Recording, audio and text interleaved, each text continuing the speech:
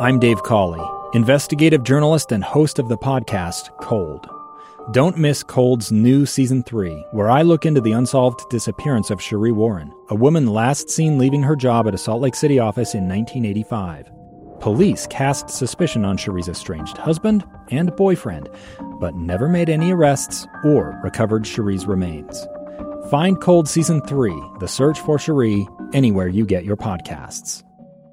Welcome back. This is Lee Lonsberry. The program is called Live Mike. This is episode 3. We've been talking about a fascinating topic over the past few segments, and we're going to be joined by someone central to this issue. We're dealing with the topic of a judge's ruling. Judge Waddups has ruled that American Samoa is now, or American Samoans rather, are now U.S. citizens. We, in more recent moments, have learned, too, that he has issued a stay of that ruling pending appeal, but that does not dismiss the importance of what was the case for a moment yesterday, and if these appeals are overcome, will be the case in the future. We're joined by Susi Lafaele with the Southern Utah Pacific Islander Coalition to talk about what this may mean for folks close to her and here in Utah. Ma'am, I'm grateful to you for joining us. How are you?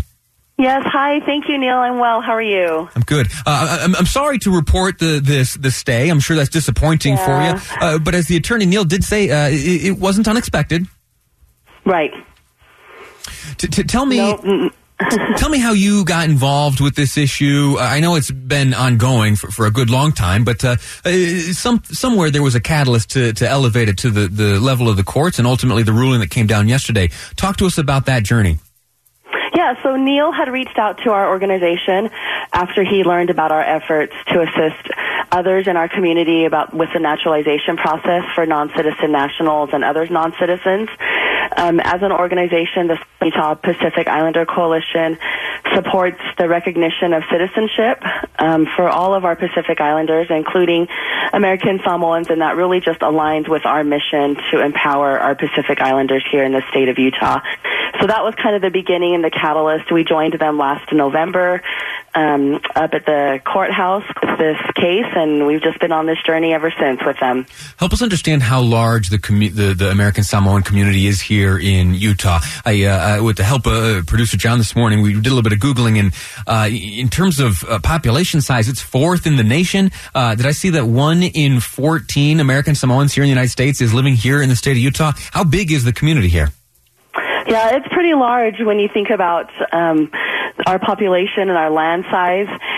In southern Utah, the numbers are probably about the same. For our county in Washington County, we have just 1% of our population is Pacific Islanders, which is about 14,000 people. And so that statistic of 1 in 14 is probably pretty accurate with Washington County and southern Utah as well. Well, why is that? What is it about Utah that is so special and attractive to American Samoans? I think just Pacific Islanders in general. We have a long-standing history here in Utah. A lot of early people came over to help with the building of the Salt Lake Temple and settled outside of the valley in what they call Skull Valley or Yosepa now. And a lot of them just haven't left since. The Pacific Islander relationship goes back to the building of the Salt Lake Temple? Correct, yes. I didn't know that. Came from Hawaii that came to help build the Salt Lake Temple, and then when the church decided to build a temple in Laie, Hawaii, a lot of them went back, but many of them stayed. Absolutely fascinating. What does this mean for the folks with whom you've been working? This ruling. Now again, the stay was predicted, but there was a window. There was a window where some action could be taken. Did you have folks running to register to vote or make adjustments to their passport? What were the moments like after the ruling and before the stay? It was such a short window of opportunity. So I've been in contact with some people. I haven't received word back whether or not they were able to get online and register to vote, which is great that the state of Utah allows that registration process. I do know that John was able to go and register this morning. So again, it was just a really landmark decision. It was very joyous. It was almost, you couldn't believe it. Yeah. Not to put a cloud over things, but I do have to talk to you about some of the attitudes we've heard on the other side of this issue. the delegate, the non-voting delegate from American Samoa, put out a statement pretty strong, saying that this ruling is particularly unwelcome and inappropriate.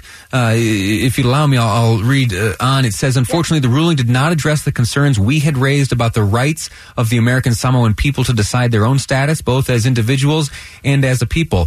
Why is there a divided attitude here? And help me understand why, at least why everyone's not on the same page. You know, for more clear, you'd have to ask pro-counsel Charles in regards to that opposition. I'm going to have to defer to him, but I will tell you that we see it as a separate issue. We see citizenship as a separate issue from land and culture and history, where a lot of that opposition is coming from. We see the citizenship issue as something that's going to strengthen communities. It's going to strengthen families, and it's going to strengthen our Utahns, our American Samoans here, particularly in Utah. Outstanding. What do you predict? What do you think will happen next? Is the argument good enough to overcome these appeals? I think so. I think the fact that Judge Wattups took 13 months to really think about and come up with his decision, I think says a lot about our case. I think it's a very strong case that, despite the stay, that the appeal will go forth, that it will continue on, and we'll win. Outstanding. Well, I'll tell you what. Let's hold on to one another's number, and as this progresses, as these appeals become more clear, and as the decisions following them are meted out, I'd love to talk to you again, and I'd like you to let me know, please, how the community is responding and how it changes the lives of folks. So folks will, if this works out in your favor, there's going to be a whole new voting block. There'll be, at least here in Utah, 14,000 folks who will be able to exercise their right to vote as citizens. And that's no insignificant thing. It'll be interesting to know how, in a political sense, how that group is courted and where their political allegiances lie, if there are even any trends. Yeah. I'm very anxious to learn how that all plays out. So please, let's stay in touch as this progresses. I'd love to learn more.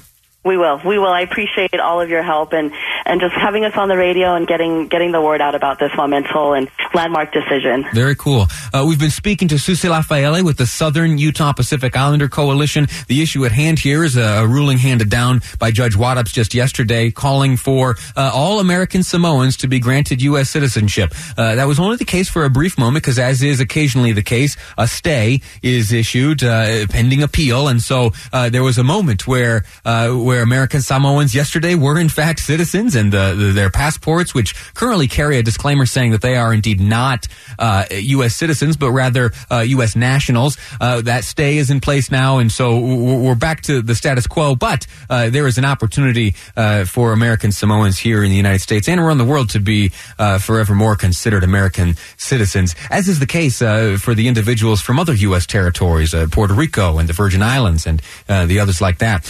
Next up, we're going to talk about, it's kind of a funny topic, if I'm honest, and it has to do with anxiety, but specifically anxiety induced by our exposure to the political goings-on in Washington and all around. We've reached out to some experts, and we've seen some polls, and one of the polls says that 8 in 10 Americans say politics are their biggest source of stress. So if you're feeling stressed, you're in good company. There are a lot of folks that say that all of this stuff going on in Washington, all of the divisions surrounding the impeachment and other debates, and honestly, some of the attitudes coming out of the White House, it induces some real anxiety. We're going to be speaking next to a director of research at the American Psychological Association to see if it is a punchline or if it is an actual experience being felt by folks exposed to the politics of our nation. I sure hope it's less severe than the polls indicate. If I'm wrong, it'll be unfortunate. But we're going to speak to a doctor next on political anxiety. This is Live Mike. I'm Lee Lonsberry, and you're listening to KSL News Radio. 2 years ago, Americans watched in horror as a crisis unfolded at the Kabul airport. She was tear-gassed and beaten. Images of thousands desperate to escape Taliban oppression filled our news feeds. More than 80,000 Afghans made it to America. But the story didn't end there. It was very cold. There was no power, no heat. Who would help our newest neighbors? I'm Andrea Smartin. In Stranger Becomes Neighbor, you'll hear the stories of some remarkable refugees who left their homes and their dreams behind, only to start over from zero. Their only possession was 3 blankets. And you'll meet Americans who stepped up to help them. You want me to come when you deliver your baby. What can one person do in the face of an international disaster decades in the making?